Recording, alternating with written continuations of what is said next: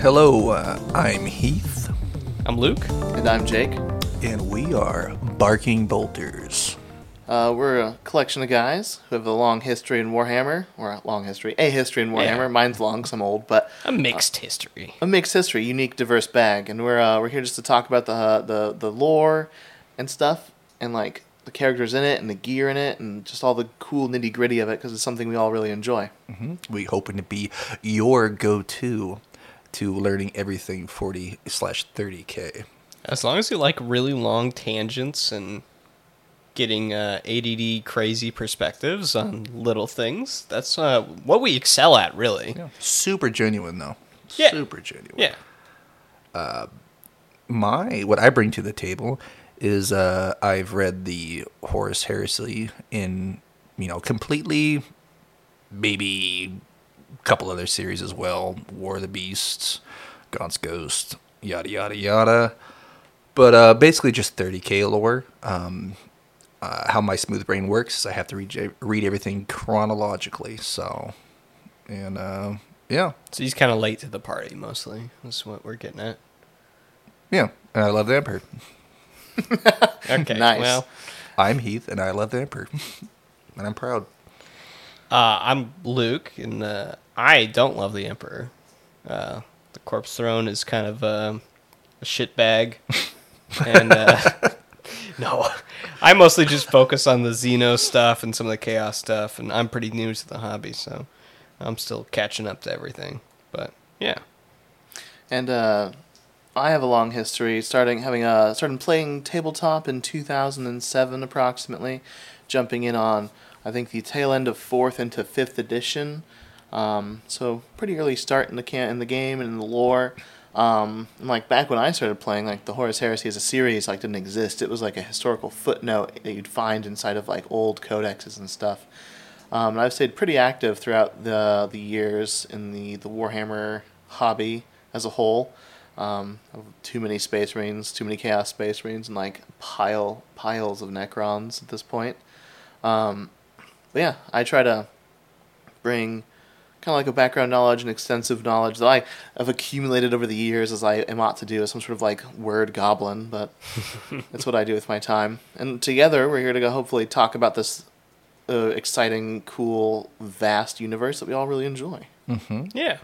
So today, we're doing a little bit of a book review. Our good friend Heath has put together a lot of bullet points. We're going to be talking about the first book in the Horus Heresy, Horus Rising. Describe this segment you're doing for us today. So yeah, Heath? what are we doing here, Heath? Well, I had a little thing going, but this We intro screwed seems it to work all better. up for you. Yeah. So nice, perfect. this- That's what I was aiming for here. Series is actually, I'm thinking it's going to be called the Ogryn's Guide to the Heresy. What's an Ogryn, Heath? Ogryn is a big dummy. They're sweethearts. Oh. They're sweethearts. Nice. They're like, everybody loves them. Commissars love them. Commissars love these guys. But they are simple. And I feel like Simple Jack kind of simple? Or? essentially, I hear that goes over really well in Vietnam. simple Jack.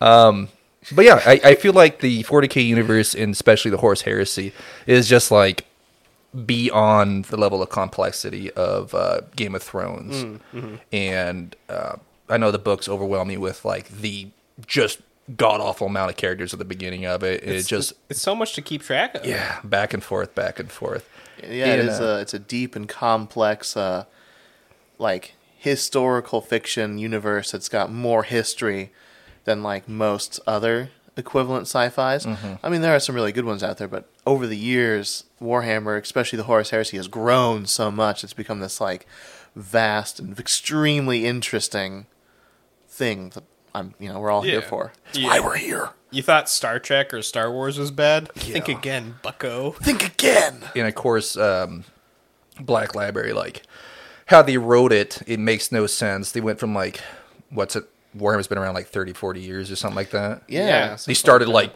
at 40K, and then they like... Well, they started backwards. Yeah, at 40K with like Rogue Trader, and then there was like... Which is kind of like, that's like 40K proper, right? When we're like in the current story, we're in like the 40K takes second millennium. Yeah, 40K happens, like old Rogue Trader was like M40 like M40. 40, right. Like, Which means millennium. Wait, does that yeah, mean 40. 39K or It would have been like M41? It would have been 39 into 40 Okay, was like gotcha. Rogue Trader. Gotcha. But like Rogue Traders have been around since the Heresy, which is the 30th millennium, and then all the way up till now. And then obviously it grew from there, including things like Chaos Space Marines, Xenos, Heretics, Demons, all of that. And yeah, it's very, very interesting history. Yeah. Yeah. But back to it. They started at, 40K, bounced back to 30K to, this is how it started. And then while they were writing those, they went, beyond 40K. Yeah. And then started writing, the Siege of Terra while they're still leading up to it. It's just kind of a cluster. It's very Yeah. interwoven. Everything's being written all at once. Which is, for me, with my, smooth brain, I had to read from the beginning to now just to make things make sense. And thankfully, with my job, I have a lot of free time to listen. You're not supposed to say talking that. about that. Yeah, I mean, I'm working, but I'm also, by myself. Oh, yeah, We listening. promised Heath is working his hardest. Yeah. It's like I have to listen to something besides the voices in my head. This is There's true. too many. Yeah. We all listen, and all the voices like it. They all sit together in a circle and we listen as we work, and it's a good time. The warp has interesting influences in Heath's body. It's kind of like a symbiotic relationship going on here. Yeah. Most of my warp What kind of energy demons- comes out with body hair. Yeah, what kind of demons you got there? It seems probably Nurgle, right? You're kind of disgusting human being piece of shit. That's kind of it's a little harsh. I think Nurgle is kind of trying to make its way with how gross the job sites are sometimes. I do construction, by the way, and Nurgle should I thought we be were talking a about that. porta potty company. He said it, now he's doing it. Yeah. Yeah, because they're gonna think my job. What does he do? That's so disgusting. Shit in porta potties. Yeah, that's my job. I'm gonna make You're a porta potty shit tester. Yeah, you ever go to the fair and you're just like, what's wrong with this porta potty? That was Heath's job. He made it that way. I stamp it his every time I leave. The big seal of approval. Yeah. I just imagine you running a Yelp review site. With I porta thought about potties that. in their locations. I thought about that. Having Why have you thought about that? Because I was thinking about we always looking for some place to go to the bathroom, and maybe have an app or something that rates things this is 10 shits out of 10 or something like that. I could see. Yeah. Okay, I could see use case. Where for that, for you sure. go to a gas station, don't go in there, never with paper and whatnot. Can you see where I've highlighted? Yeah. I think you should start from there now. Not Hell to yeah. segue out of the toilet paper talk, but go ahead and start from there and Segue. kind of give us a little bit of the synopsis of what we're going Hell to yeah. talk about. Yeah. Like I said, the Ogryn's Guide to the Heresy. This series will be something of a book review slash supplemental reading resource. In a thought that you might be reading this yourself, or maybe you're trying to summarize the books that you haven't read to the ones that you have. Yeah. Or maybe if you don't have time to catch up or whatever, you Yeah. just want to get the cliff notes. kind of thing. Yeah, because not everybody's blessed with the amount of time to listen as I am. Hour and a half podcast versus 17-hour slogfest of I'm putting down a good book, but putting down a book every other day, Yeah. kind of thing. That's impressive. Yeah, it's a little costly, but yeah, it's a lot of money. But yeah, trying to help people out because I want to talk about all this stuff, and this is a perfect opportunity. We're gonna try to pinpoint all the key events of the books and elaborate on them. We might bring up stuff that's not so important, just to kind of keep the flow going. But we won't make you remember that. We'll touch on most characters that are relevant to future books too, because in the just Game of Thrones or something in the 40K universe, 9 times out of 10 characters aren't going to make it to the next book. Everything dies. It's grimdark. Yep, that's a stalwart theme for sure. If you fall in love with a character, it's gonna hurt. Enjoy the time you have with them and remember the fond memories. Yeah. Just don't read ahead or something. My opinion, I love most of these books.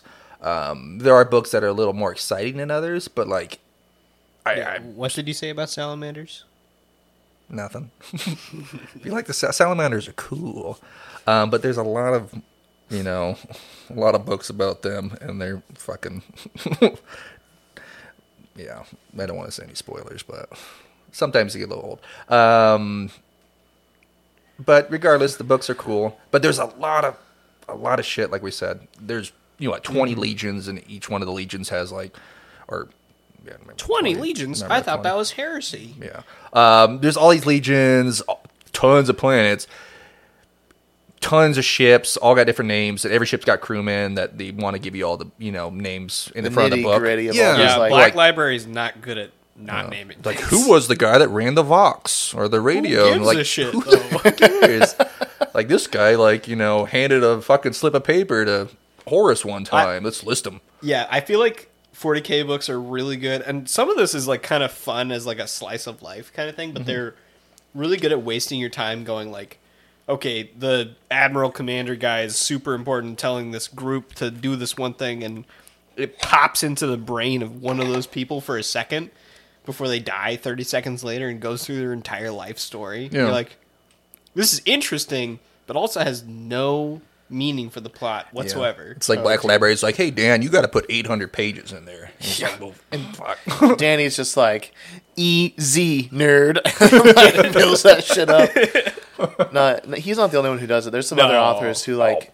All of them do it. Aaron Dembski Bowden He definitely actually does it. he does it a lot, but I always find it to be like it gives you just enough to humanize and empathize. I do like it when he does it, yeah. Because I was reading, I'm not going to be able to say it right, but the Space Shark novel, I'm still reading it because I'm slow and I don't give myself any time. But there's like the bit where like they're on the bridge that like pitiful, poor, sad, so many feelings for these boys. They're on a penal ship heading out and Night Lords attack them. And if you know anything about Night Lords, you know this goes really well. It's like a party. It's a good time. Everyone has fun. No, everyone dies screaming horribly, and dudes are like dropping out of the rafters. Fat Flash, it's a good time. Crucifixions, But, like, all that fun stuff. You get into the head of one of like the bridge officers, and you're just like they're trying to get like their little Vox servitor to do things right, and like they hear like a squeak behind them, and they turn around. It's like a Night Lord, and he's just like gasp, and but before that you're like in his head, like what he's thinking about, and like where he thinks he's going to be going, what he's going to be doing. Is it a cat? One of the cats, yeah. Sorry. That's kind of funny. Tell us to shut up. Yeah, like, shut up, I'm taking a nap. But no, it's just, I think the authors do it pretty tastefully. I do recall in the, like, Eisenhorn and Ravnor omnibuses, though, Dan Abnett was just like, let's give everyone a name, a last name, a nickname, a title, and an occupation, and I'm going to use all of these little bits interchangeably. That's rough. And then you're going to learn they have a nickname as well inside the book. And I'm like, dear Lord, Dan, take it easy on me. I had to get like a slide, like a note card with people's names as I'm reading. I like cross-reference so I would know what they were doing. That's what the good part about like Audibles are, is like, they try their best to do a different voice for each character. Yeah. So it helps so much. That's so helpful for me. So good. That's true. And you don't have to worry about them saying like, this guy said, because like, you don't have to put that in there if you can clearly hear that it's the mechanical guy talking. And whatnot. My favorite part so far about the Night Lord's omnibus is when it switches over to like a victim's point of view, because it turns it from like, oh, I love these guys, they're the protagonists and stuff, and then you're like, oh, this is a horror story told from the monster's perspective. Yeah. And it's fucked. Just a disclaimer, I still highly recommend reading these books, even if like Definitely. Yeah. If you have the time and the availability, all of these Worth novels are 100% worth reading, and they're worth your time. Yeah, and of course, since we are nothing but flesh and we are flawed, I imagine we're gonna miss some things. Yeah. We're going to try not to, but we will. Yeah. Definitely. I listen to each one of these books twice and try my best to get everything of importance. But again, like, smooth brain.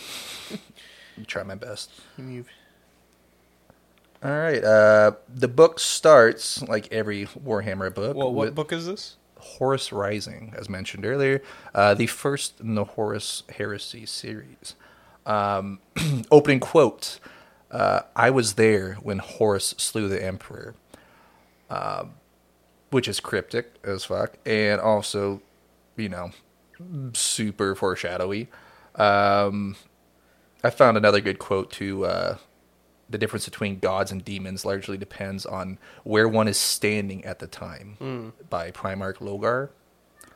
He's one to talk, I guess. Yeah. Do we have an indication? We had talked about this a little bit earlier about who says the first quote. Oh, yeah. It doesn't say in the book, but it is Garviel Loken, a command, or not a commander. Yeah. He's part of the Luna Wolves. If we could take a second right there, I'm gonna go. Bert's having a nightmare, I think. Oh, God. Where were we? Second quote with Logar. Yeah, just simple enough. Most of these quotes are like shit that we know from nowadays, but, more old English and fancy. But yeah, what you see as a god, someone else sees as a demon kind of thing, It's all dependent on where you're standing on.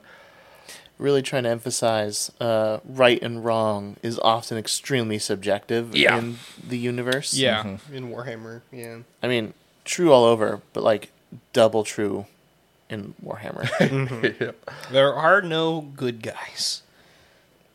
Debatable. Okay, well.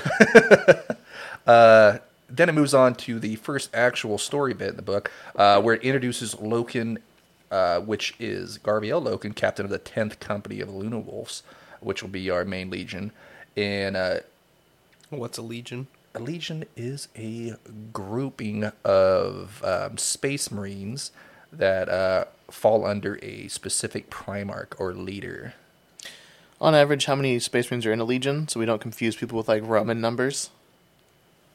I don't know, Jake, how many, since you have that in your brain? So the average legion is approximately 50,000 Marines. This is standard across. It's like the average. Mm-hmm. Like the Ultramarines have over 250,000 Marines in their legion because they're huge. Some legions, like for instance the Iron Hands and Raven Guard. I don't know where I was going with that. Raven Guard have a small amount. World Eaters would have a small amount, like smaller, like 20 to 30,000 rather than the 50. A lot of them averaged out around 70 to 80. I know like the Word Bearers were in the 80,000 range at the start. Some legions would recruit better than others and have more guys on hand. Other legions would be stuck in, like doing big grind work. So that does actually include the Iron Warriors. Although they stayed pretty consistent at 60,000, which is impressive considering Daddy's issues. The other part of that goes into that is like, for the recruitment side of things, is like the health of their gene seed, right? Yeah, The Warriors had a really stable gene seed. because like the Space Marines in general are indoctrinated and physically changed through a ton of processes, but like depending on their gene seed, which comes from their Primarch, like it can be not a good process. Look at the Emperor's And, like, Children.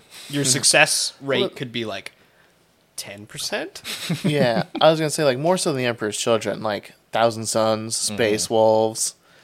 Like, there's a couple where it gets like, I mean, Ooh. Blood Angels are... Well, actually, at first it was pretty okay. They did have some issues with it, but definitely after the events of the Heresy, the Blood Angels rather, their gene seed got extra flavorful, we'll say, and now they have lots of fun problems in the modern era, air quotes, modern era of M41999. Are you Horus? Huh? Are you Horus? Are you? Ooh!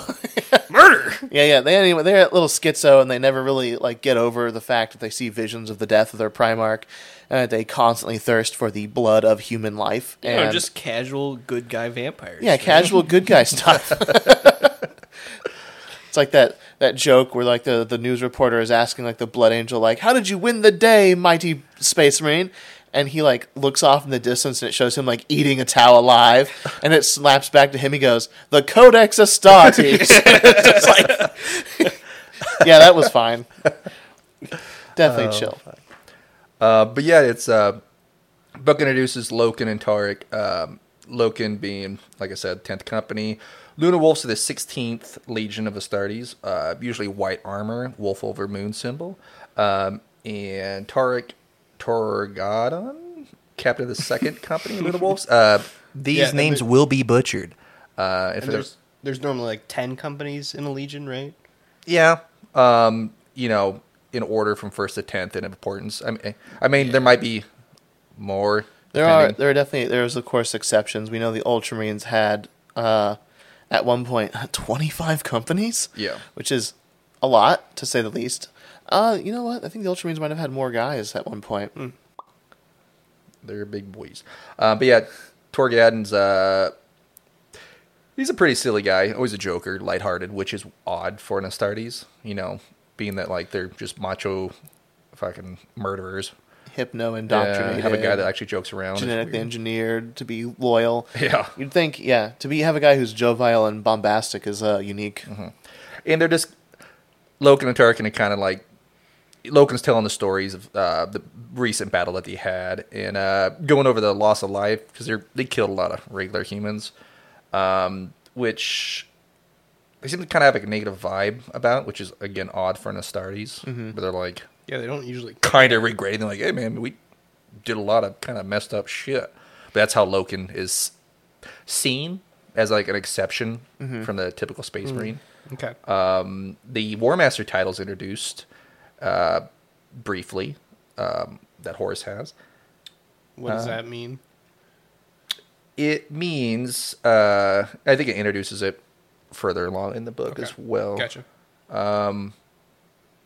It introduces the Emperor briefly, which is the king of all mankind. Basically, The emperor of all mankind, as it would be. Yeah, president, whatever you want to call it. He has a title. It's emperor. For the people that don't know, just he's in charge and he's fantastic. Well, But it went into like his method of universe control of like illuminating, and like the Crusades and stuff, and like to abolish the superstition and the primitive belief systems of a lot of these worlds, and to replace it with the wisdom and the knowledge of like the imperial truth. of scientific Hell advancement, the abolishment of, like I said, these like spiritual and like describe the emperor often like primordial hedonistic belief systems. Really, he was crusading partially against like to unite humanity, but secondly to try to abolish like these cultural religions that would often secret be like playing into the powers of chaos and like the demons and the gods that dwelled on the other side of the Immaterium. Not to like get out of hand, but yeah, it introduces all that because like this book starts with they're trying to take care of some bad humies. Because like they're trying to find all the humans that escaped. Didn't really escape, I guess. They left Earth during the Great Colonization efforts, there's like a lot to unpack there. But like humans are spread across the galaxy and haven't had contact with Earth or Terra for what, like 4,000 or 5,000, 6,000 years. It's been a while. It's been a bit of time, at least, and they've all like a lot of these cultures have developed into very unique cultures compared to that on Terra, and like. Sometimes when the Emperor's heralds come knocking, they're like, hey, you want to join the cool team? They go, no, thanks, I'll pass. And they're like, are you really sure? And they'll be like, yeah, I'm sure. And like, what if we had to fight you? And they're like, let's fight. And it's like, oh, now we're fighting. Have you seen our guys? Yeah. No, why? Yeah, the Imperium's not good at taking no for an answer in general. Just one drink. Just one drink. But yeah, it goes over that. War Master is just Horus's title again, since the Emperor went back to Terra. But we'll get into that later. They send an equerry to False Terra, which is like, Horus's number one guy. He sends down there to make, contact and be like, hey, we bring the light of the Emperor, like, join us. And nice guy. And he sends Sejanus, who is, like, Horus's, love child. Looks just like Horus, because Horus loves himself. Sejanus. That's not how I'd pronounce that if I was just reading it. How would you say it? Sejanus. Sejanus. It's Sejanus. Full name is Haster Sejanus. Sejanus. Oh my gosh, his name he's is... the fourth company captain, favorite of Horus. Favored. Nice. Good for him. It was good for him for a little bit. What is False Terra? It's Where is False Terra? I've never heard of it. How is False Terra? No, legit though. I don't actually know where that is. I don't know. Location? I don't know. Somewhere in the universe.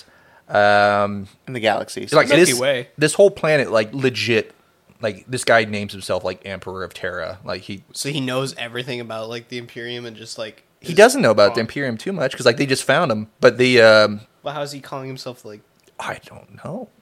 This dude legit.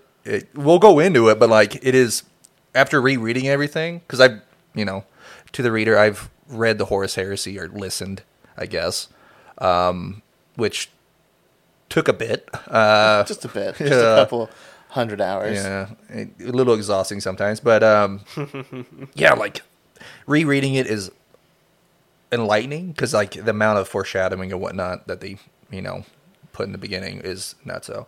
But yeah, this whole planet it's like weird for them because like the opening quote says, "Horus to the Emperor," which is again foreshadowing, but also kind of like goofy.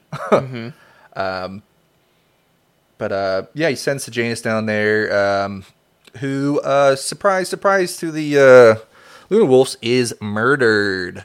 Sad. And then they like, okay, let's try a second time. And he sends Malgahurst, which is also known as the Twisted for his personality-wise.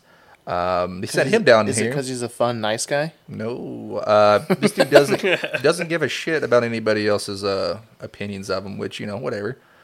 But yeah, he gets also murdered. So Horus is like, should I send a third? I don't think it'd be a hard decision. Fool me once, shame on me. Fool me twice, more shame on me. Fool me 3 times, like that's thrice the shame. But Horus wants to be seen as a good guy and not prone to violence. Even though the War Master title, like Horus is very aware of like the political game as within the legions and whatnot. So that's why he tried twice to let the Falsies surrender. Be like, hey, we're the nice guys. We're not going to come invade you first. We're going to try to, you're humans or human offspring, so we're going to try to bring you back. But yeah, they didn't. So Horus decided, like, hey, now you're getting the fucking sword, and you're introduced to the god machines that are Titans, and they're sitting down. So you have skyscraper robots getting shot down on your planet, and you're probably rethinking all your decisions that you just made. Yeah, just enough to shit your pants. Yeah, it is. I wish we could throw some photos in here, but like the scale of how big a Titan is just absurd. Yeah, what's the Jesus statue in Brazil? Oh, yeah, I don't know. The Christ the Savior statue, big outstretched arms. That's the size of like a warlord Titan. A warlord? Yeah, they're 44 meters tall, approximately. There's a lot of like many things we'll bump into. The farther away we get from 30K into 40K, consistency and scale it means nothing. Fluid. Yeah. There are some people who are out there claiming that a Warlord Titan is 133 meters tall, which is large, to say the least. Like, unbelievably, like, it's pretty big. A 44-meter tall robot would be very large. It's not quite as big as some people might imagine. Like, it's a lot smaller than you think. But it's still, like, for a land vehicle that's bipedal, it's like it's not to, like, crisscross dimensions or anything, but, like, typically, like, mecha and other mechs and other universes cap out at, like, 14 meters. Because it's, like, a single pilot. Yeah, it's one man piloting it, but, like, a Warlord is 44 meters. So, like, think, like, not to, like, get in trouble, like, the Gundam, the original Gundam or whatever, RX-78, is, like, I think 14 or 15 meters tall. He's a pretty tall boy. It would be approximately 3.5 of him standing shoulder on shoulder on shoulder to be the height of a warlord. We're thinking like Pacific Rim kind of height. A little bit bigger actually than Pacific Rim. The Jaegers in there are about 30 to 35 meters. They're huge for a mecha in a city to be like boxing people. That's pretty damn big. But then like a warlord is pretty big. There are bigger titans, there are smaller titans, and there's all sorts of stuff. But like to have a Titan Legion get deployed on your world is kind of like. Right. Can you counter 100 giant robots? It's like, if you can't, you lose. I mean, if you think about it, like, the main thing that helps me keep the warlords, like, grounded is, like, a piloting crew of 3, and then it's, like, usually, like, 5 to 10 Adeptus Mechanicus adepts, like, running throughout the legs and the other stuff, like, keeping shit running. Typically mostly in the core, monitoring the plasma reactor. But it's not that many people. They have gunners in the knees sometimes. Yeah. Like, sitting on their kneecaps shooting, heavy bolters out and stuff. which is nuts because people try to climb up. Right. Stupid. Well, but that's the only way to take them down. Right? Like that's the only classical scale of Titan larger for the Imperium, it's important to denote that, is the Emperor or Imperatus. Yeah. No, what is it called? Imperator or something like that. Yeah, Imperator. I mean, there's one bigger that I think we discussed earlier. Yeah, but that's like But- contentious as heck. Yeah. Well, there's actually a couple now that have popped up in thanks to the new Titanicus game. There's the Warmonger class. It's bigger than a Warlord, and by a bit, it's a very large robot. I'm wondering if that's going to be like the halfway point between a Warlord and an Imperator Titan. Mostly because the Emperor class Titans are like, people describe them as like walking fortress. You see them actually in cover art of a lot of the books, and they're literally like a castle on the back of a giant stompy robot. Right. And like in the books, like tank squadrons will be parked in its legs that like drive out off of its like toes and stuff. And you're like, what? Like its legs are like fort towers. And it's just like this massive, like the scale of it is kind of disturbing sometimes because you're just like, how big is this? But again, it's like it's so hard to grasp because Warhammer is. And like to be clear as well, Titans are not the largest thing in Warhammer by even a little bit. I mean, void ships in general are like monolithic. ridiculously huge compared. I mean, they're like your smaller void ships are like what, a kilometer long? The small, like a traditional void ship, like a small, like private void ship Sure. would be like a couple 100 meters. But then But like a couple 100 meters is still a ton, like a modern day aircraft carrier. a couple 100 more than Yeah, 100 meters, Warlord like, Titan. is a football field, essentially. Yeah. For all the people that, Well, 100 don't meters get... is a football. Is that what you said? Yeah. Oh, okay. But like, we are in America and meters are confusing. It can be. For the people that, Yards. I mean, yeah, it's a football field. 100 meters is a football field. So if you have a couple hundred of them, 100 meters is like, I always think like when we play football, the track was right next to it. So the 100-meter dash is most of the field. So Yeah. But then like, so scale in Warhammer just goes up and up and up and up to the point where like some battles happen over a ship that's just like dozens and dozens of like kilometers long, and the ship can't physically be like, there's too much mass for it to be like blown up, so it just becomes this like wreck, like basically just a meteorite made of like a dead ship that just orbits in space. Very exciting. it is. Titans is sent down in the Luna Wolf's attack. Rip. And the killing machine that is in Astartes is introduced, and it kind of goes off on what makes them so special, which is just an opportunity for the author to simp over Astartes. Simp over Space Marines. They're so big and all this kind of stuff. Their killing power, their triple heart or double hearts and all that kind of stuff. Multiple lung, Yeah. like multiple, Triple like lungs, 3 lungs, yeah. 2 hearts, extra kidneys, powerful liver, brain augmentations, spitting acid. Which I say to, like, hilarious. you should read or listen, because like no matter how we describe, we're never going to be as good as As like the professional authors. Dan's getting paid to do this. So genetic perfection, as far as war machines in a biological sense, as far as humans can get. I don't know if I'd call them perfection. I would definitely call them like, they're definitely like, they've been Frankensteined to be really good at murder. The next Yeah, sure. step. I think that's a fun thing, because there's only so many other sci-fi franchises that even touch in on like the cranked amount of like tech that goes into one Space Marine. One Warhammer 40k Adeptus Astartes is like, it's very impressive, and like really like on the infantry game, very very very very few other sci-fi franchises even get close. Yeah, I always describe him as like if Gears of War made it into space. Like, because just like the level of brutality in Gears games and stuff, yeah. and like how grim darky and Well, I think there's actually a lot of cross inspiration going on there. I wouldn't doubt it. Gears of War really like absorbed some stylings of certain things, like chain blade weapons, Oh, yeah. and like large caliber things, pauldrons. I can't remember what the guns are called, but they might be similar to bolters. They might have, yeah. I can't remember right I now. feel like they are. I can't remember. Something like that. But yeah, that, or if Star Wars, like everybody had roid rage. If everybody was drinking Bane juice. Yeah, if like, everyone drank Bane juice, was like running around trying to do shipboarding, it'd be pretty close. Yeah, but yeah, it's just, Not really big. they're awesome.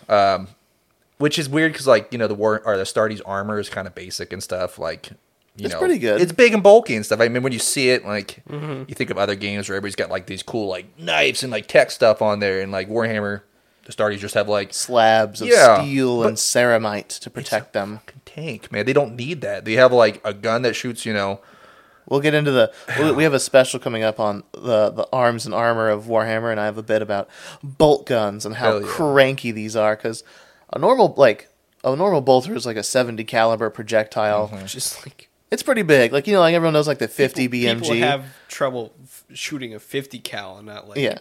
Well, that's also, like, a full-scale, like, rifle, right? Like, the bolter is, like... Imagine you made a big, angry Uzi. Yeah, like an MP5, but you're like... You're shooting 70 cal rockets at people. Yeah, bullets the size of your fist, right? Well, it'd actually only be about, like, this big. Oh, shit. 50 cal, like, that big? No. I imagine the bullets as, like, a cinnamon twist size. You're shooting that maple bar out. No. There's actually this fun juxtaposition thing that goes on where, like, the scale of a bolt gun and, like, the front hole that we've always seen is radically... That's like a 40 millimeter hole. Like, grenades you could stick a grenade in the tip of that. That thing isn't actually, like, the barrel. That's like a breaker shroud that goes out over. It's like a flash suppress. The actual bullet's only like a 7.7 cal shot, right? Okay. So it's like, it's only a little bit bigger than like a 50 cal bullet. But like the difference in Warhammer land is it's like a diamite tipped, like depleted deuterium core rocket propelled explosive. So like, it's just a mini RPG. Yeah, You're firing at full auto. Yeah, just miniature. Yeah, it's basically just like miniature RPG shells that you just like brap, and someone just turned into like mist. Yeah, and like we're going to touch on it later, but like the concept of like anti-space marine weaponry, like a bolter is an anti-space marine. It's like a diamond-tipped deuterium cored fucking bomb. It's like the Swiss Army knife of guns. It can shoot anything. Oh yeah, bolter. We'll get into that later too. Bolter shells, like the variety, is honestly too big and seems kind of nonsensical because there's a lot of function overlap. But that happens when your military force is literally the size of a galaxy and each group is trying to innovate something. You're going to get like and you're fighting like hundreds of different types of enemies. Yeah, you're gonna You're gonna end up developing similar types of bullets. Like there's a whole thing about like all the variety of seeker shells or like acid bullets. I don't know why you would do that, but you can put acid in a bullet. And mess edgelord stuff. Yeah, suppressed. Not even bullets. my boys, the Night Lords, would do acid bullets. It'd be blood. It kills them too fast. It's got blood at the tip. Yeah, but the Space Marine, the individual Space Marine, is a genetically augmented masterpiece, surgically augmented and cybernetically and chemically augmented like super soldier, with just like all these like built-in like extra fun redundancies, the capacity to like survive like heinous wounds. The scariest 15-year-old you'll ever meet. Yeah, well, typically, yeah, they are recruited at a young age and like trained and enhanced. Very similar, ironically, to the Halo Spartan program. There's a lot of parallel to the influx of that as well with like the cybernetic augmentation. But then typically a normal Space Marine, well, for sure in like the future of 40K, has approximately like 100 years of experience under their belt before they're even allowed to be in the armor, which is also like fucking crazy. Yeah, because scouts die like frequently. Poor scouts. Rip. Scouts as in the recruited. Yeah, recruited 10th company, trained up like recruit Space Marines. Learning. The rookies. Adepts. Yeah, the new guys. They don't got full armor on yet either. They have armor, but it's not like it's powered armor. It's just it's like hardened armor. It's better than like what guardsmen get to wear. Also, we'll go into guardsmen. Testicles made of 7-inch spheres of brass. These guys. I would die fighting a single guardsman. Yeah, they don't give any fucks. Well, some of them have to do. They're the honey badger to 30K, 40K. Yeah, they're impressive. Which is kind of cool. The next very foreshadowing quote that's in the book after the Astartes are introduced, they're described, in heavy detail, and they say the only thing that can beat an Astartes is another Astartes. Foreshadowed by our Bolter dialogue a second ago. Yeah. Good job, Dan, with the foreshadowing. Yeah. The king of the foreshadow. The unsubtle foreshadow. Yeah. Chthonia is briefly mentioned as the Luna Wolf's home world, which is like just all gangland, essentially. A bunch of mines and gangs. So a lot of people see the Luna Wolves as just kind of brutal gang members, kind of shit. Not as civilized. Not dissimilar to Nostromo with the Night Lords. It's pretty much the same exact thing. Just above colonies, above ground. Yeah, the difference is Chthonia has sunlight. Wow. Sometimes. It usually does. It has a visible sun. More than Nostromo. Yeah, Nostromo's just a nightmare. Literally. Yeah. We find out Horus is also known as Lupercal. That is his title before the title War Master is given to him. What kind of meaning does Lupercal have for Horus and for the Space Marines? I mean, it's just like... Isn't that just his last name? I don't think so. Oh, yeah, Horus Lupercal. And I always think like a lupine is like, playing into the wolf idea of the definitely. Luna Wolves. It is just something they could yell before they run forward. Yeah.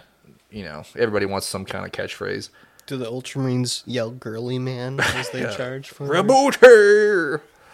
He's thick. He's thick! Reboot her. They probably yell something cool.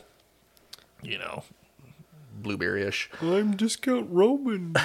No, we like to shit talk Ultramarines thanks to your boy Matt Ward, who penned the Ultramarine 5th edition codex that said the infamous and false quote, all Space Marines aspire to be an Ultramarine. And it's just like, lol. Or if you're Luke and you just, are an edgy chaos boy. I'm not that edgy. Bullshit.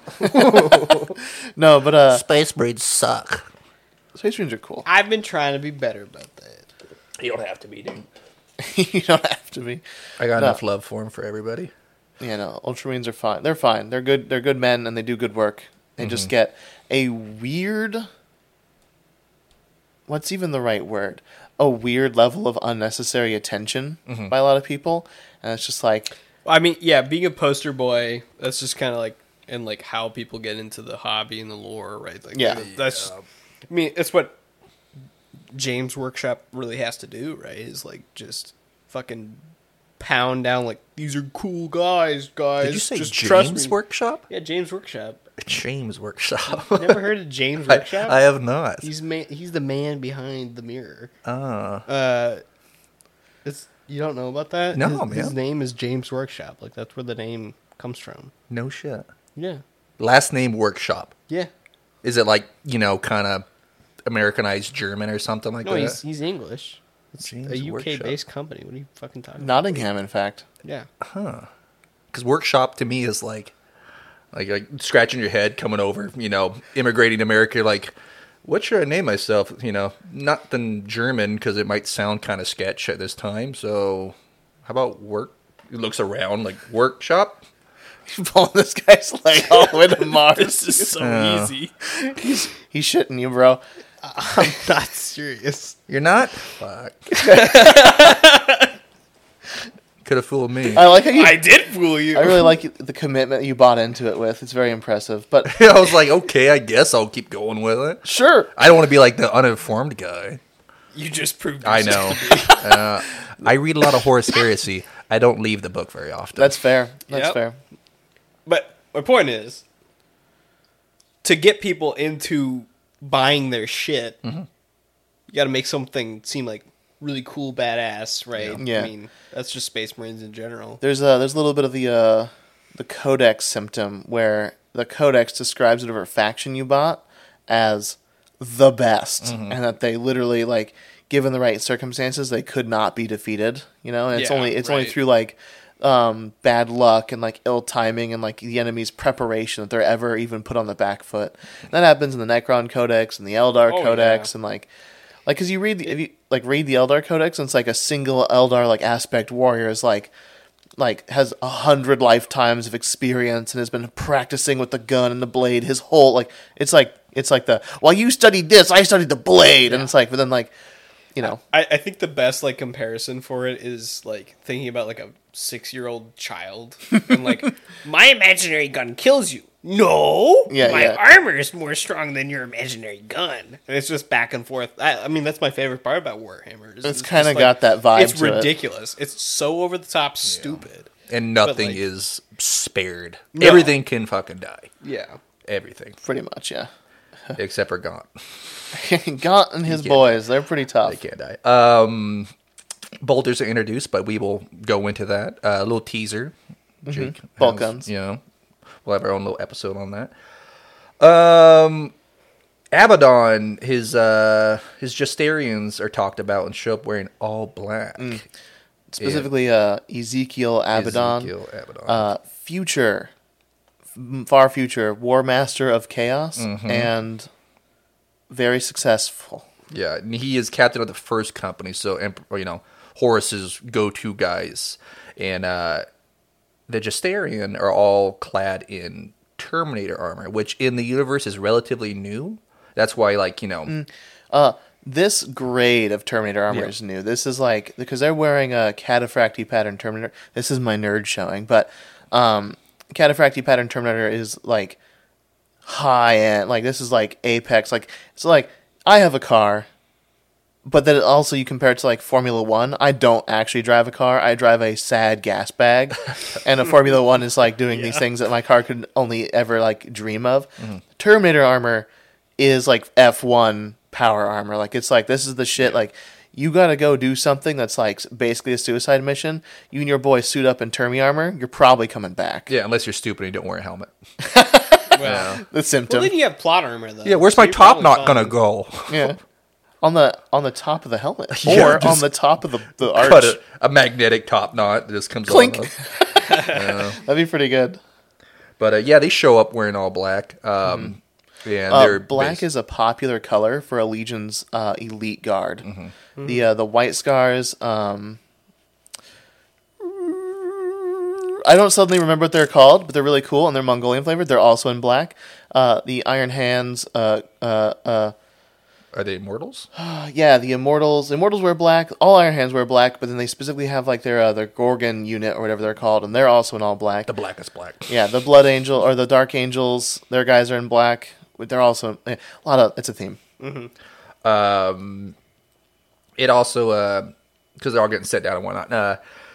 The Apothecary is introduced on the battlefield as doctors. That's just the Legion doctors. It'd be like field medic. Yeah. And I mean, they're warriors as well. They're like field medics, but their main purpose is to retrieve gene seed. Yeah. And they're they'll tasked with try saving to the keep soldiers. you alive, but I feel like essentially they're just like, because Astartes' blood clots incredibly fast. They're just like giving you balms to like, reduce the pain that they don't even feel anyways.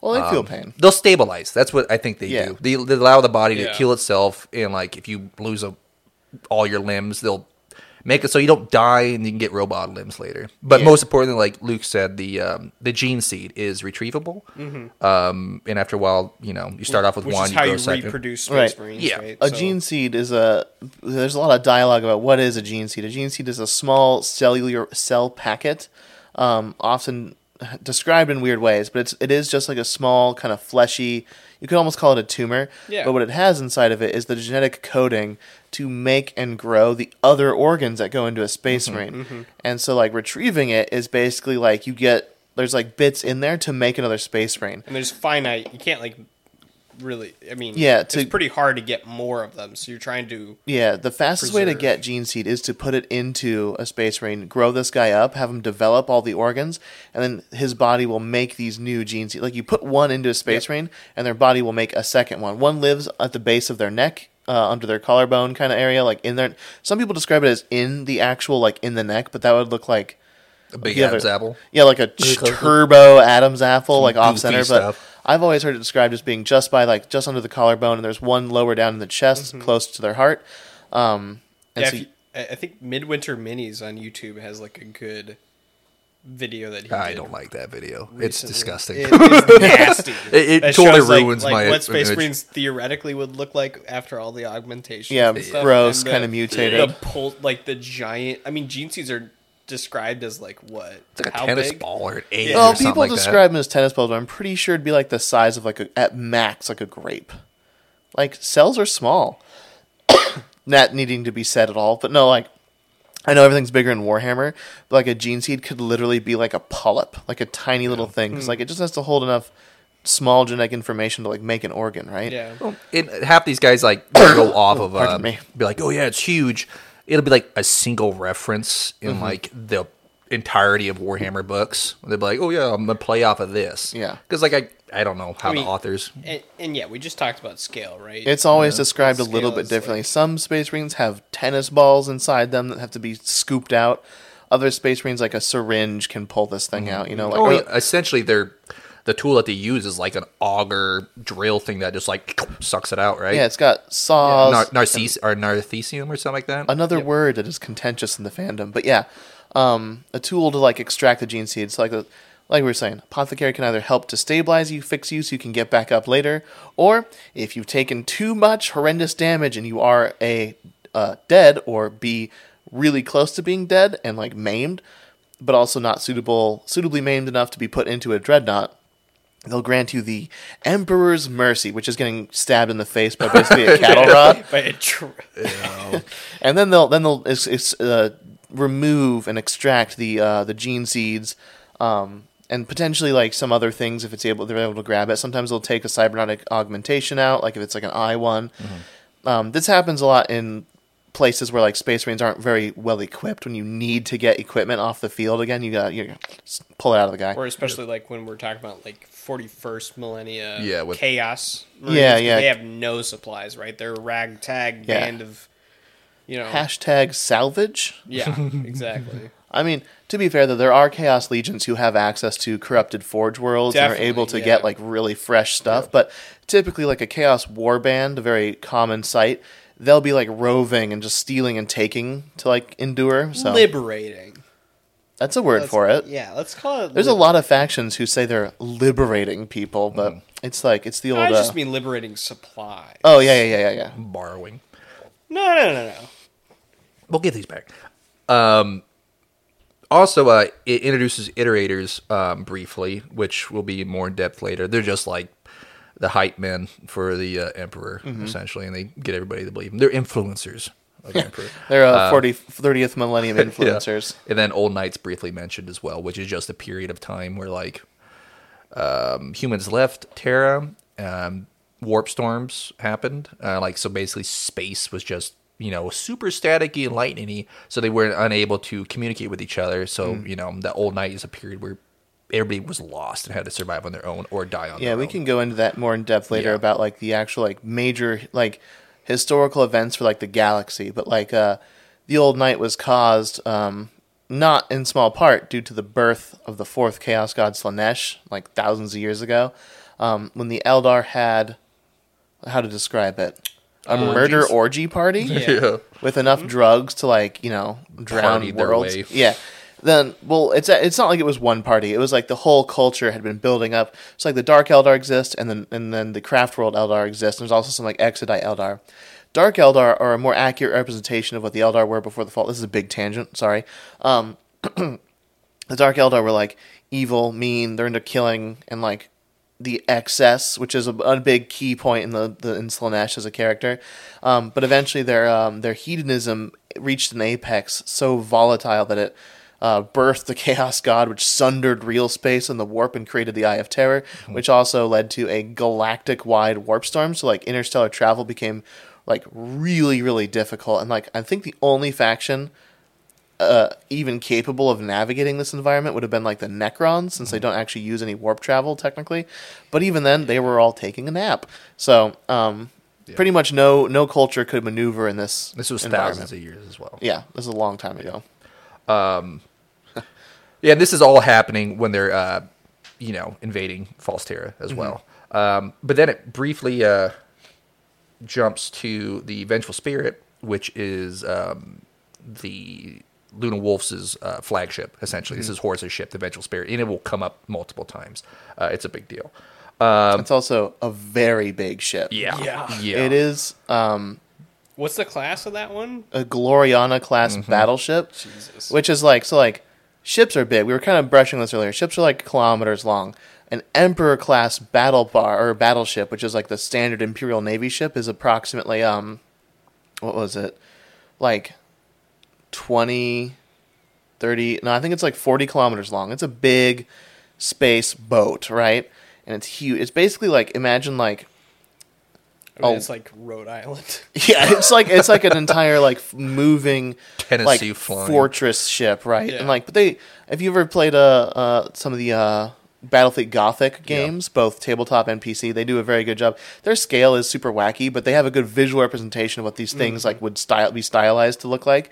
But a Gloriana class battleship is like 50 to 75 kilometers long, like bigger than islands, right? This thing is up in the sky. It's functionally like a mini continent up there, and like the Vengeful Spirit is literally one of the largest void ships that humans have ever built. There are, of course, larger, but they're not as prolific as the and even then, it's like every Primarch got his own. They all got big a ship. personal space boat. People aren't just cruising around in these things. No, randomly.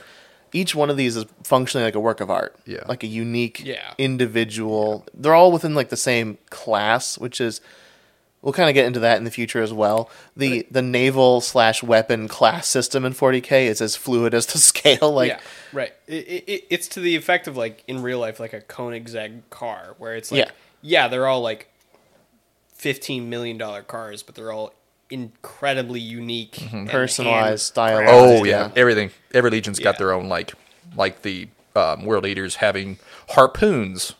Like no one besides the world leaders is going to do that. Yeah, no one's going to put a spaceship with harpoons.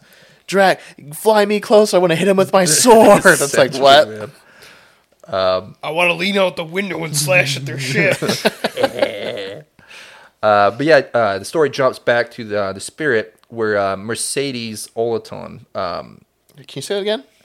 I will try. Mercedes Olaton is introduced. Dude, I'm looking at it. It's Mercedes.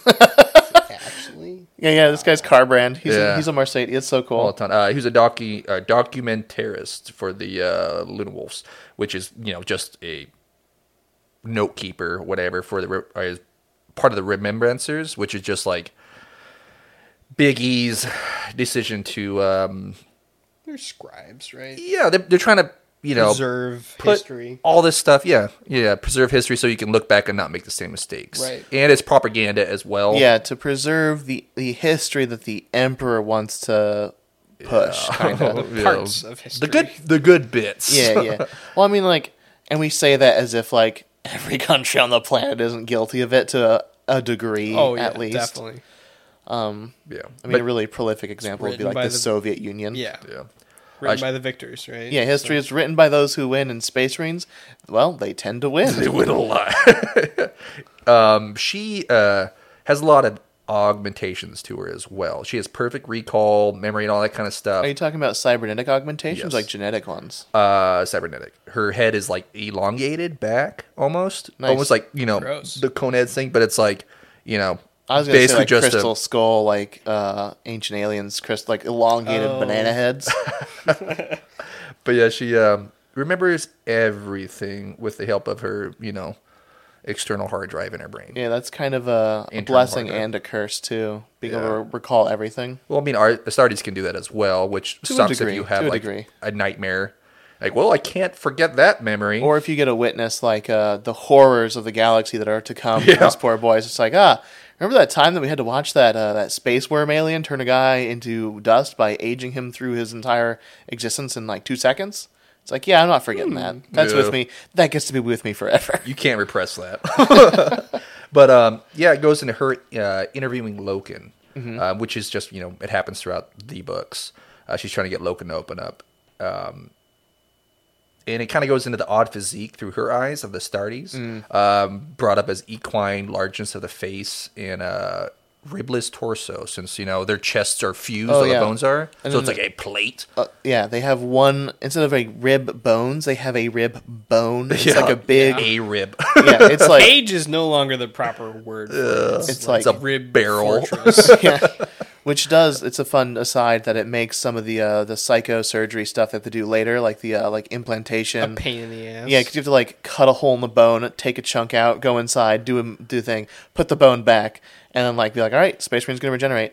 The Space Marine regeneration is a fun tidbit aside as well, because like their healing is really rapid in their blood clots, but like they kind of touched on it in that one YouTube video about like the what would a real Space Marine look like. Yeah. But how like the rapid healing would leave like very interesting looking scars, kind of frozen in like a form of trauma, which is like, and obviously over time like a Space Marine's body will work on like reducing the scar because you know they have very very good bodies. Good. Yeah, good bodies. But like it's actually with intention that they have the kind of like a very prominent scar will appear, but then fade over. Like I say, fade over time. But like Space Marine has to live like 400 years for that thing to fade. But yeah, it's part of it. It's a whole thing. Yeah. But yeah, she's like, you know, everybody has that. What they call that? The dread, the transhuman dread. A lot of people see Space Marines are just like stupefied by how big and wouldn't scary you they are. if you saw like a 9-foot Yeah, or whatever? imagine the mountain human coming at you, but like, you know, that can move faster than you, but also is like 3 times your size. yeah, if the mountain was athletic outside of like lifting weights and stuff, Yeah. like if he could run like Usain Bolt, Yeah. and Because I think the transhuman dread is a good way to describe it. Because a lot of people describe it as like awe of like looking at a Space Marine and being in awe of this like demigod meta-human. But like really, when people see them, they realize that like the Imperium is willing to take like drastic leaps beyond. they're not human. Yeah. You can tell. Yeah. I mean, they have a human form, but no longer. abhuman.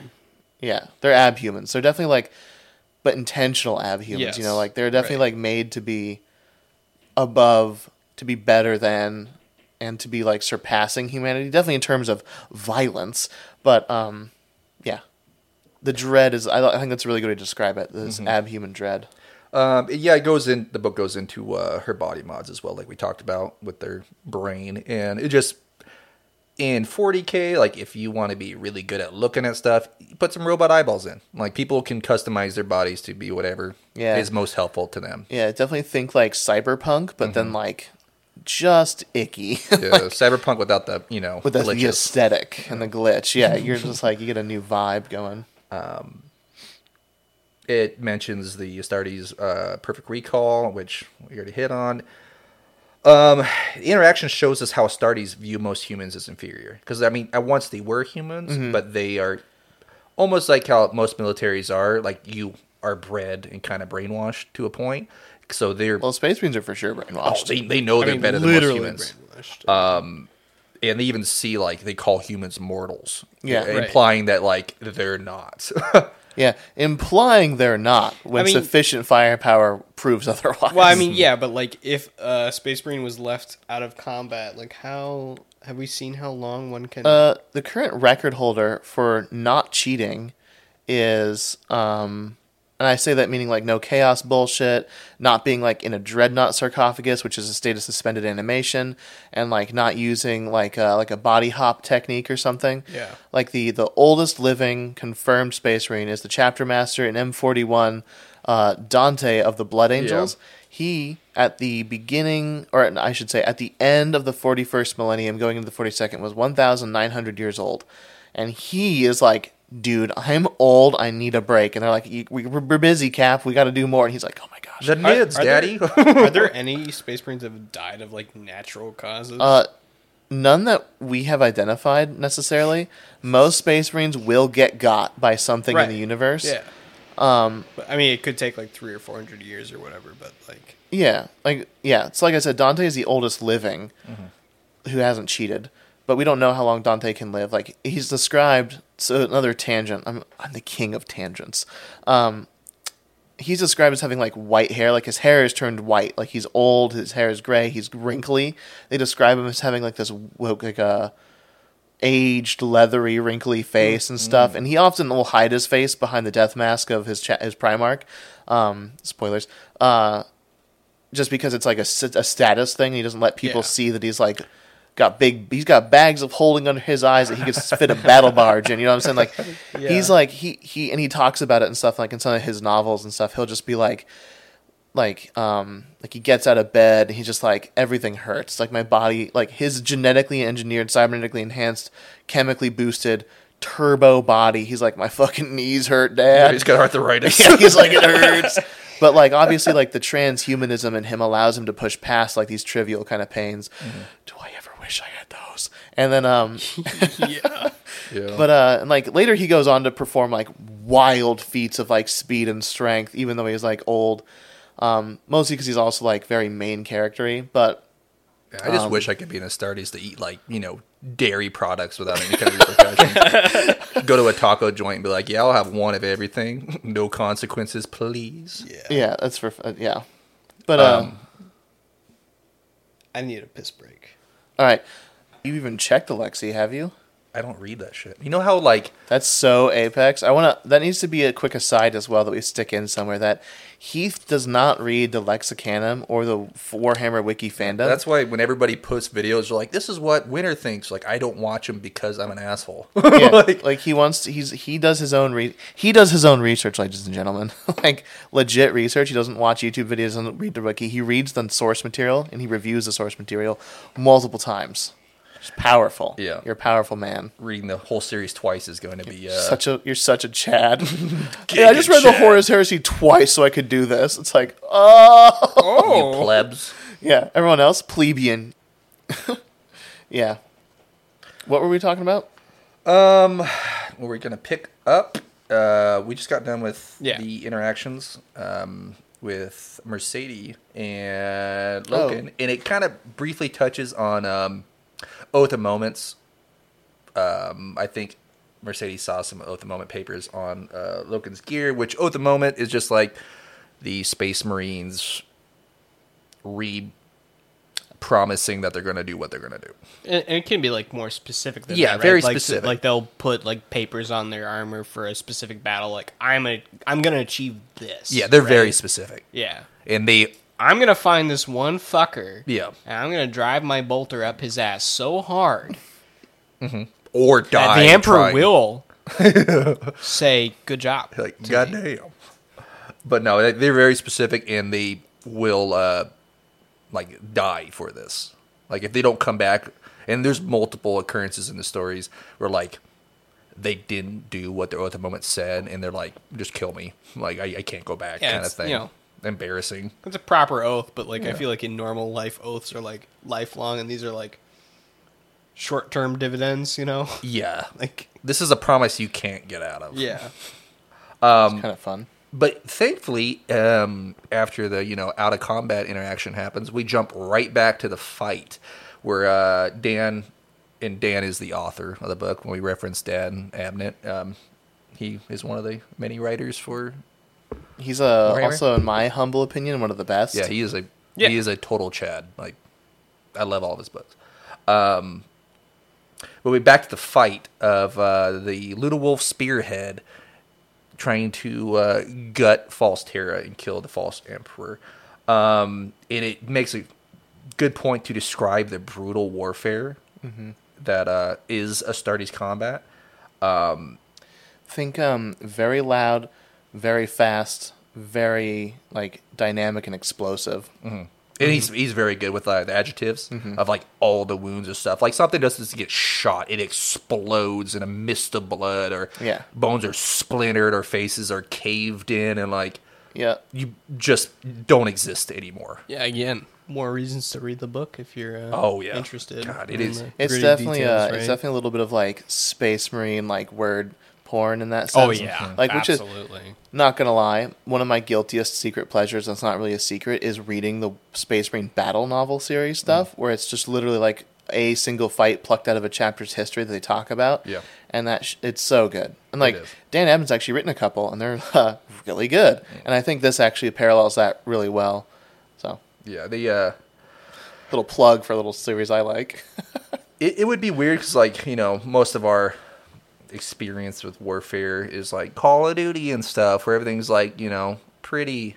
We're like, I think there's In certain a sense, movies pretty, yeah. like 1917 that do a good job of like describing it, showing the brutal part of warfare. That like Yeah, like Saving Private Ryan, Yeah. Fury, Band of Brothers. Dunkirk. Yep. Yeah, lots of films. Obviously, where you can tell what kind of demographic we are with these Right. film names. But, But like, I mean, it catches part of it. And it Starship Troopers is also like a very good yeah, that's actually like sideways movement to how Love level Starship of the Troopers. gore in this. Yeah, the Yeah. gore, like the mutilation that takes place, like because being a normal person and having to fight a space marine is like, are you ready to get into like a car accident with dynamite? And you're like, what? Like Yeah. shattered. I would say like a lot of our visions of warfare are kind of warped as well from like either, you know, most of our media is like World War II, World War One, right? Or maybe some Vietnam, like, you know, Full Metal Jacket, that kind of stuff. But Yeah. like the popularized media, The romanticized The war. media. yeah. Well, I mean, you know, I do. Like- Yeah. They try to pretty up everything. yeah. And America's Well, always like, you know. yeah, And we it's- have a it's- very we have specific time periods as Americans that we are exposed romanticizing, to. yeah, and like Yeah. exposed to and trying to. It's like everyone thinks being a knight would be really cool, and it's like really you'd be a sweaty, No. stinky, Oh God. awful. like blood and guts, like mostly covered in mud. Like I'm potentially exaggerating a tiny bit, but there are obviously like examples of like how uncool it was to be yeah. like medieval, and then like to circle back like in Warhammer, like a really good example of like that like the grinding brutal warfare that takes place a lot is like the Siege of Rax stuff, and how like when the Empire shows up, the Imperium of Man shows up to like siege this one planet because they were like turning evil and like they weren't paying their money and like taxes, and like they had thrown off the yoke of the Emperor and stuff. They're like, nope, you're gonna get subjugated because we gotta have this planet, right? And like the Adeptus Administratium, who you know is basically the record keeper / like resource management group within the Empire, is like, we project this war will take us 30 years and X number of like bullet shells, X number of men, X number of munitions, like all they like Yeah. tallied it all up, and they're like, our projection is in 30 years we're going to crack this planet, and that's what they're going to set down to do. And it's just like being a soldier who gets to go into this on the first wave. It's like, buckle up, buddies. We're doing this for the rest of our lives. Your grandkids are going to be fighting this war. Yeah. Yeah, you're gonna be because like, I mean, especially if you're like a guardsman, you're like That's life what I'm- expectancy is like It depends on the field you're being deployed to, but guardsman expectancy has been as low as 3 seconds. There's a literal book. What is Yeah. that, like 17 hours or Yeah, something? yeah. It's the first Warhammer book I ever read. Oh, wow. Where it's just like, you land on a planet, you got less than a day. And they're like, Yeah. wait, what? Like, yeah, you're going to live long enough to shoot the magazine you got, and maybe reload, maybe not. It's Make it count. yeah, kind that's of reminds what- me of that's the movie. What is that? Enemy at the Gates, Yeah. where like one guy gets ammo and the other guy gets the gun. They're like, when that guy dies, pick that gun up and put your clip in there and shoot it. And they're like, wait, what? And Yeah. then if you're lucky, go take the guy's gun who you just killed and keep using it. Yeah, that's why lasguns are charged in campfires, right? Because like it rarely ever happens. Oh, a lasgun, literally one of my favorite weapons. We're going to go into that in depth later. I love lasguns. Best gun. Plug it into the wall, leave it in the sun. If you're desperate, pitch it in a campfire. You'll charge up that fusion battery, which is, don't put it in the campfire a lot. Sometimes they explode. God It's like forbid. lithium batteries. They're just danger pillows. But like grim dark danger pillows. But no, yeah, Dark like danger pillows. like the brutal attrition of 40K is that like a soldier's life, like so in Warhammer they often it's a number. It's a number. It's a number on a spreadsheet, and like they don't like the Imperium as a whole, this galaxy wide like monolith of just like logistics and like the brutal calculus of war. Like human life is often measured against like the dollar value or what the throne, the money is called thrones, the throne value versus that of like an artillery shell. Like that's how they do that's the metric, right? So like guardsmen, like human soldiers, be it in the Imperial Guard, be it in like the Solar Auxilia, be it in like any faction that drafts human soldiers, you're like, you're on the same caliber of like value to them as bullets. Like you got to Yep. be ready to like, so like I mean, especially when like the half of the Imperium probably or more is like fed off of corpse starch. Yeah, corpse starch is a fun. You ever seen Soylent Green? It's that. It's just people. Except now it's like common and then everyone knows it and it's fine. You just cannibalism is just You shut up and fair eat it game. because you're hungry. Yeah, you're hungry. You eat it. It's protein. It's calories. It's gonna keep you going. Yeah. Quick aside: the normalized cannibalism, like you open a can, like you get like cat food. What's this? Oh, a factory worker probably. People. Like it's heavily, it's like bologna, right? It's like heavily processed. It doesn't look like a person anymore. Your fancy corpse starch is just like servitor, like aged, like live aged meat. Oh, just cut a slice off of them. Nice. You get that more with salted like, hams. Yeah, you get that more with Chaos. Like they like them fresh. Empire likes to try to sanitize it a little bit more, like make it look less like a person, which is like nice, but also like angles into like the brutal dystopia that is the future. Mm-hmm. It's just ground up long. Hey, we're into recycling, right? Yeah, they're into recycling. But yeah, wrapping up the tangent, life is cheap in 40K. Yep. Dan likes to make a lot of references to the false Terra or false Terra to regular Terra. Mm-hmm. And the invisibles of false Terra are brought up, which is like the guys who killed all the equerries that were brought, which is just a group of, false Terra's elite soldiers, and they just have like high tech. Are they just people though? Yeah. They're not Space Marines? They are definitely not Space Marines, but they have killed Space Marines. Like this battle, Space Marines are dying. Wow. So false Terra... Well, a quick aside, most battles, a Space Marine's going to die. Yeah. That's another quick tangent to make as well. In the world of 40K, a Space Marine is the middle ground soldier. Mm-hmm. Bolters are strength 4 now, baby. They've always been strength 4. I know, but they kind of just suck now.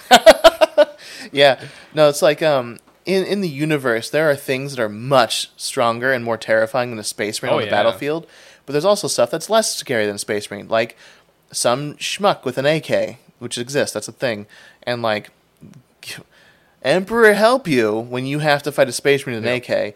In contrast, like, Emperor bless you when you get to fight him with a fucking plasma gun. You're just like, easy! Boo, boo, boo, boo, boo, boo. But what they try to say is, like, for a human, no matter how modified, for a regular base human to kill a Space Marine is a big fucking deal. That's how you're going to get some kind of Space Marine respect, if you're a worthy opponent. Regardless of these guys are invisible and are kind of hiding, and Space Marines are more like, hey, like face up, let's do this. I mean, yeah, colorful like, heraldry. Space Marines like take a lot from that, like we were talking about knights and stuff, like the chivalry kind of thing. Right? I mean, most legions do. Some don't. But yeah, the invisibles are brought in, and they're compared to the Emperor's custodies, which are his personal bodyguard. Yeah, humans. I mean, just like. Compared to custodies? The false emperor... if you guys don't know what a custodies is, we'll get into that. His bodyguard are the invisibles. So like this first battle, which is always weird to me after the reread, is like how Dan made sure to compare, like... There's a lot of similar things between false Terra and regular Terra. But just, slightly different. Just like Dollar Tree discount bin version. Dude, but even a Dollar Tree custodies would like... butter me up like a sandwich, like split me open and put margarine on me and be like, that was easy, bro. But no, like, we'll get into what a custodies is and like some other stuff later on. But a custodies is like functionally a Space Marine to a Space Marine well, like not quite, but yeah, definitely like it's another level of just like human augmentation. But like it takes like 100 years to make a Space Marine. It takes like 400 years to make one custodies. And they're like handcrafted artisan, like biological organic masterpieces. This kind of organic grown, free range. Yeah, no.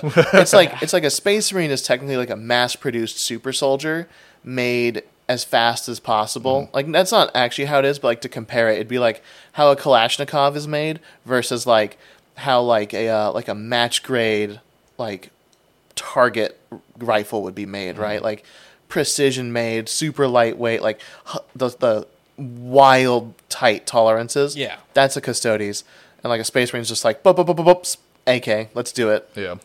Yeah, you slap 20 humans through the process and hope like 2 of them come out. It's just like as fast as possible. Yeah. Right? Well, I think for Custodes, the failure attrition rate is like. Oh, wait, I was saying Space Marines. but Yeah, Space Marine, you throw like 100 people at it, and like maybe like 10 of them come out like Right. a 10% failure rate. I think a Custodes is like a 1% success rate. Yeah, right. Where like, Yeah, but a lot more thought goes into it because, like, you know, the Yeah. Emperor. I think it's bits of the Emperor, like in Custodes. Like, Well- they are. well, so like bits of the Emperor is like a contentious topic as well. I can get into that later in my conspiracies channel, but conspiracies dialogue. But like, so like, the Emperor doesn't actually use physical pieces of him in the creation of anything. He just has access to a very specific genetic code that he likes to use that people say is the Emperor's, but may or may not be. But conspiracy for later. But no, the Emperor, the Custodes are described as being made with big air quotes, the Emperor's gene seed. Like their physical traits and abilities are based off of the Emperor's physical traits and abilities, which are what all the Space Marines are based off as well. But like we said, a Custodes is a fine wine. A Space Marine would be a box wine. Yeah. A Guardsman would be grapes. Or raisins, perhaps. I don't know. Not even in season. Should we talk about like how everything in 40K is hearsay? Yeah, heresy or hearsay? Hearsay. Okay. There's a strong deviation there. I mean, But no, yeah, 40K, you can go into that if you want. like my point, like you mentioned, like supposedly and like, Allegedly. allegedly. I and make all air this quotes. Stuff, right? You can't like, see it, We but I'm- we all say the that time. because 40K is told from the perspective of commoners telling stories, essentially, or Yeah. like and nothing is set in stone. Well, Nothing. you have like 6, 7 authors all writing at once.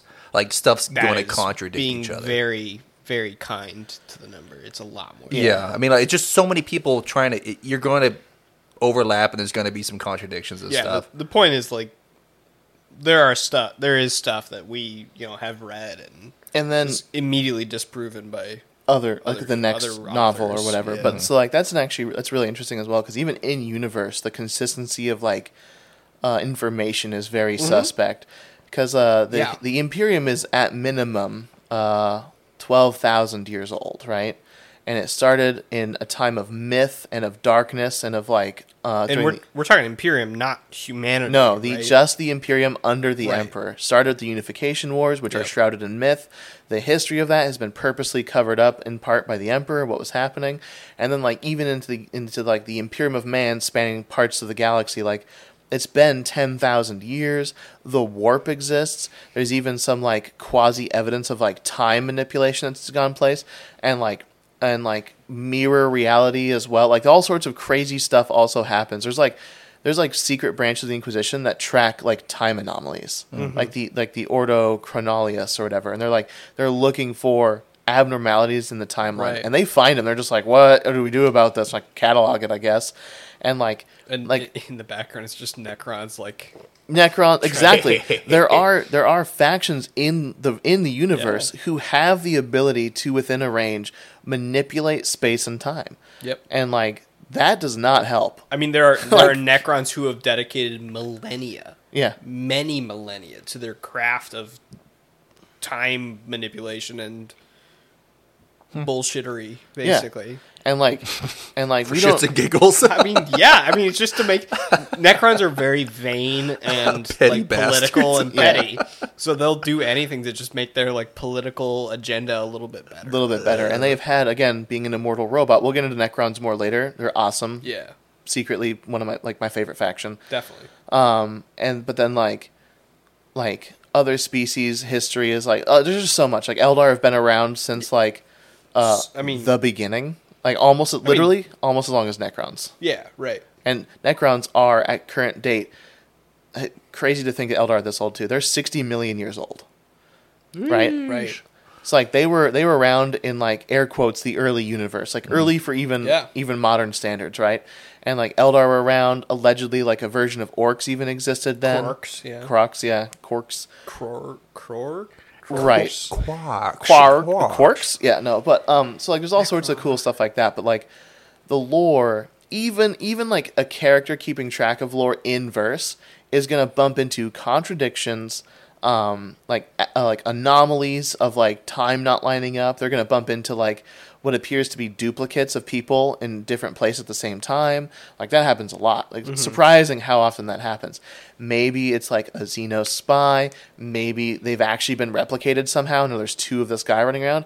Maybe, who knows, right? And then, again, to kind of cap this little tangent of, like, how inconsistent, like, history is in the lore, the parallel universe of chaos, of the Immaterium, is a swirling, timeless void.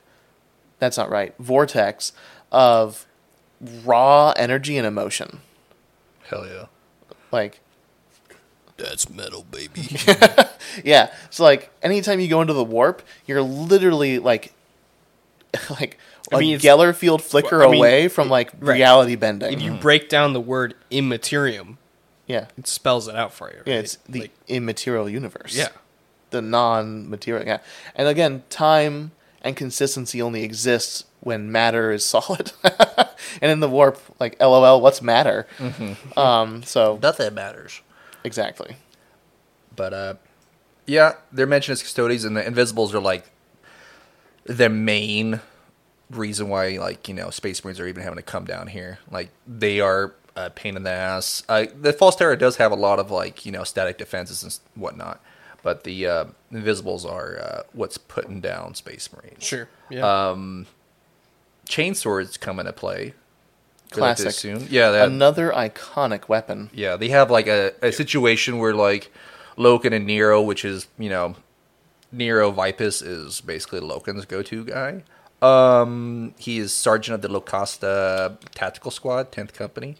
But yeah, they're like trying to go in and stuff. People are dying down corridors. They're like, we don't know what's up there. Ends up being like just an unmanned turret that just blasts and plaster, man. Like, every time you step in a certain location, just peppers everything with, you know, in the Warhammer universe, like, thousands of bullets. Yeah. Thousands of bullets. But they end up throwing like a flare or something like that and taking care of it. They deal with some Invisibles. Because, of course, How does a Space Marine deal with an Invisible? Some plot armor. Well, are they actually? They're not actually, like, they're as close to invisible as you can get. Their armor is like super high tech and stuff, where it's like it's broadcasting like. So they have like a Predator cloak. Essentially, that's really cool. But you know, Space Marines armor is like their lenses and stuff can see like all different spectrums, night vision, heat vision, all that kind of stuff. Night Lords have a special thing called Prey Vision. Scare vision. It's fucking awesome. It's as edgy as you can possibly get. Yeah. Prey Vision activate. Because all Space they Marines see is heat blurs. Predator vision. No, it actually is Predator. That's so funny. But that's essentially what they use. They like he looks and he's like, "There's something kind of hazy over there," and Loken, being the thug that he is, gets it done, and takes care of him pretty well. And it kind of goes into the Astartes' lack of fear and resolve, because Nero gets his.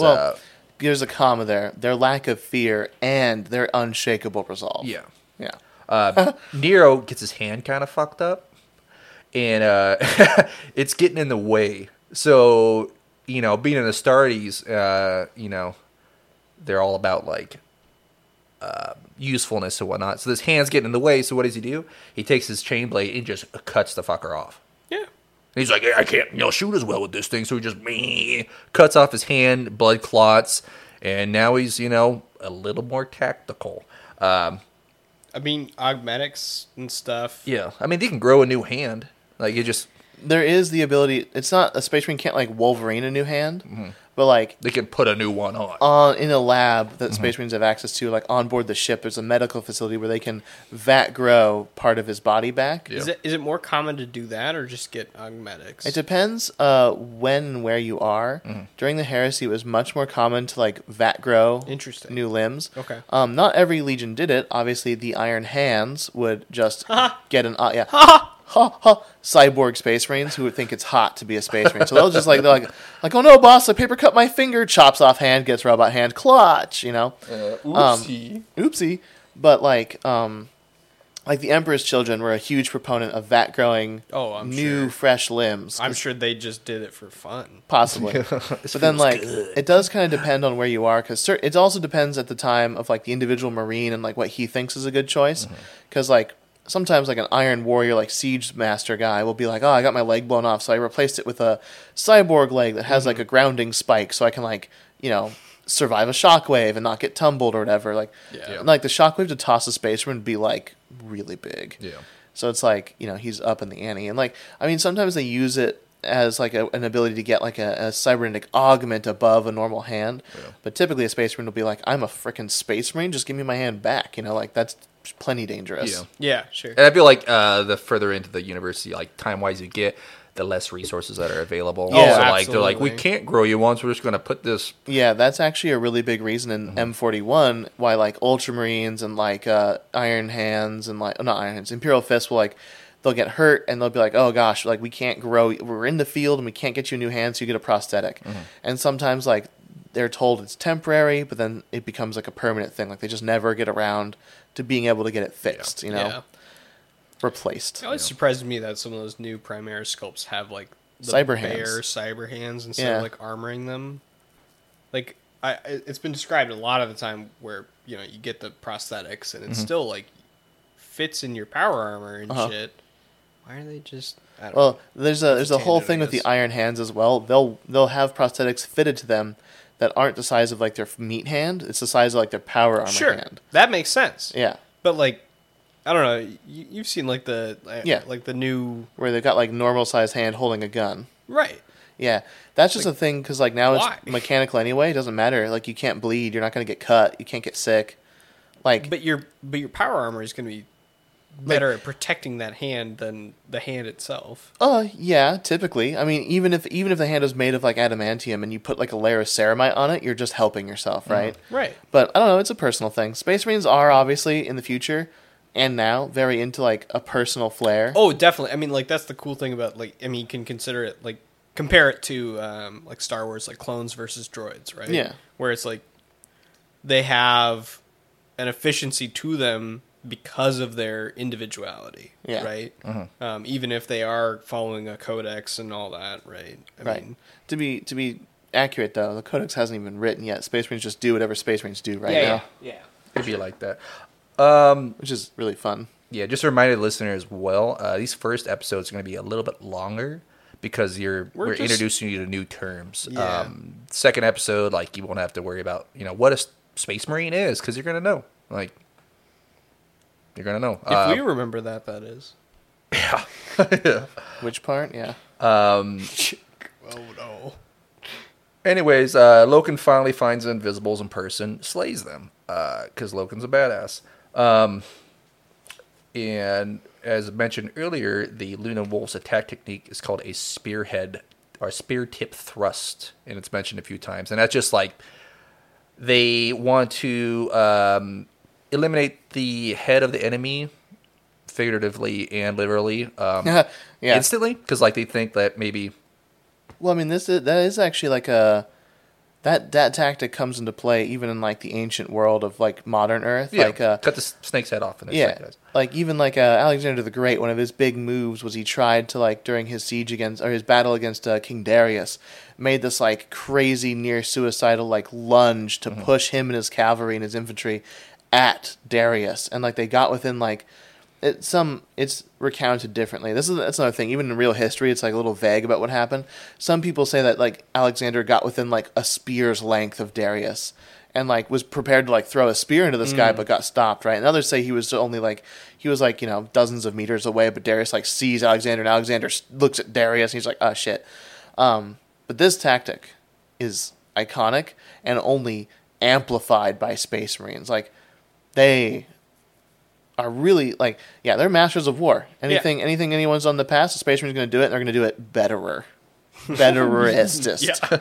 Right. That is true. But yeah, That's you're a going to weird hear that a tangent. lot, the spear tip. Because, Spear tip. me and Luna Wolf's like pulling that shit. And they have a lot of pride in being the tip, no matter what company it is. Yeah. The tip. Just the tip. Which is, again, going back to the references of False Terra being a lot like the real Terra. The false emperor of False Terra actually sits upon a golden throne in his my room. God. Like he Yeah. comes in the room and it's like this giant golden throne. They're like, Yeah. Of course. which is cool. I liked it a lot. The similarities and No, whatnot. I think it's unsubtle fun. foreshadowing, Yeah. but to Yeah. see this in the first battle of the first book, Yeah. just like, and then if you're new to Horus Heresy, like if this is your first experience in it, you're like, ooh, interesting. I've never like that's a really interesting thing. But if you're like in the Warhammer lore, you're just like, oh, that's interesting. Yeah, because I didn't realize this the first time I read through it. Yeah. Even knowing 40K lore.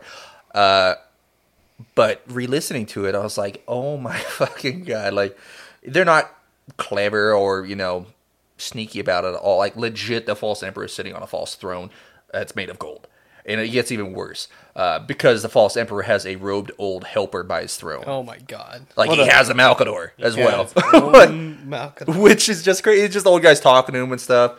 And they also call themselves the Imperium of Man. And As they should, right? yeah, the old guy is trying to sell it that he is the emperor, though. Like, Loken gets in there and he's like, oh, yeah, like, surrender and all this kind of stuff. And he's thinking that, like, maybe this old guy is the false emperor and whatnot. And, yeah, he just kind of, like, throwing these mental gymnastics at Loken. He's like, why can't you just leave us alone? And, like, so what, we're different? Like, why do you have to, invade us and Destroy us, change yeah. us? And that kind of, like, hits and impacts Loken a lot, too. Because Loken is, like, the space marine who can think things through, like, rationally. Yeah. Like, maybe we could leave him to be. Why are we invading everybody? And he's having, like, a little Sure. bit of, maybe you could say doubt. A space marine that isn't, like, super brainwashed. You'd be like, well, maybe not saying the Emperor's wrong. Because that would be, But maybe the Emperor, like, there's a gray area there. Yeah, but he's just like, And maybe Loken you're right. can- Like, you yeah. guys weren't doing shit. We came in here, regardless that you killed 2 of our equerries. You could have been, like, a little cooler. Could have been like, no thanks. Politely. Not just murder, hobo, anything we send down. Yeah. But, he had some points, and the rope character goes on, and which is just giving, Dan more ammo to describe what the Emperor is about and whatnot. But before the rope guy could get too far into his stuff, Abaddon's Reavers are introduced, and the Reavers are like, which I guess we should backtrack. Like, Abaddon messages Loken earlier, and he's like, "Oh, yeah, like race you to the top," kind of thing. And Abaddon doesn't lose. He's a big boy, and he does big boy things. And he's also A little bit of a try-hard. yeah, a little bit. always He been the is case, a tryhard, yeah. yeah. But Loken beat him. Loken beat Abaddon, regardless of where they landed on False Terra. But he overcame all the shit. Gets there first, and then the Reavers come in on their jetpacks and like, breaking through windows and shit. It's super edgy. And they're like, "Oh, we got this," kind of thing. What's going on here? And they kind of describe some more shit. Loken tells the situation a little bit. And then Loken deduces that the robe figure is not the Emperor. But the Emperor is actually invisible. The false Emperor. Yeah, he sees a little Oh, shimmer. I was gonna say, like, no shit. Yeah, he sees like a little shimmer. Because, they have invisible technology. Uh-huh. So he sees like a little fucking like disturbance on the throne. And he's like, wait a minute, something ain't right. And he kind of calls him out. Which ends up with the false emperor activating his throne, which blasts they're like on a tower. Because, of course, the emperor sits upon his tower. Yeah. And it just like sends a shockwave out. And like the Reavers are cool because they have jetpacks or whatever. They get blasted out the windows and whatnot. And it just keep on blasting them with power and whatnot. Which, they're looking for like somebody to save you because Loken's getting like almost sent off the edge and shit. Yeah, getting pushed off Old the Falsey's edge. just kind of shaking there, like, or shaking on his chair, like Professor X, just sending out Yeah. pulses. Do they describe this power as like psychic in origin, or is it like It's emanating from the chair, 100%. So it's like like a- it seems it's like like techie. technology? Yeah. Okay. I mean, So far, there's not too much psychic or any sorcery Right, or anything right. that the False Terra is having so far. But they're sitting there getting blasted. All of a sudden, Horus pops up because Horus if the you guy. have the money, you can teleport anywhere. And he teleports like a badass. His like the Emperor's trying to, or the false Emperor's sending out all of his shockwaves and stuff, and the Emperor, our horse, is just like kind of edgelord standing in the wind. It's blowing his hair back and shit. Just not even being affected. Puts a single shot through the guy's chest. Nice. And a single shot is essentially sending like a javelin through the dude. Toasts him. It's a single bolter shot, right? I believe so. I can't really remember if I imagine it'd be a bolt gun. Plasma rifle or plasma gun would be a little overkill. Yeah. Just melt everything. But puts a single shot through his chest. It describes that a burnt corpse is all that is left on the throne. Oh, it could be plasma. Well, I think it's supposed to foreshadow the and the chairs, Emperor, electronics, and stuff are toasted. But definitely. The corpse on the throne foreshadow. Corpse kind of fun. on the throne. Yeah, Corpse what happens King. if you take out the middle two words there? But yeah, and of course, being the cool guy the Horus is, he says, "So will I deal with all tyrants and deceivers." Oh my god. Yeah, What so fucking a little foreshadowing too. that's Like just any so false kings, over the this is top. how he takes care of it. it's just like it's so like Shakespearean bullshit. It's good stuff. But yeah, pretty fucking cool, man. Like, granted, you expect something to come save, and it just shows that Horus could have been a lot more help if he would have teleported in a little bit sooner. Yeah. I mean, that's kind of the shtick of all Primarchs, right? Yeah, definitely. They show up for the glory. Mm-hmm. Which kind of also tangents how Space Marines treat normal people. Like, let them do a lot of hard fighting, then show up at the moment to win. Right. They do all the dying. But yeah, that will be part 1 of the Horus Rising. Tune in for part 2, where we see what happens after the false emperor is killed. Right on. Nice. Yeah. Catch you all later. Bye-bye.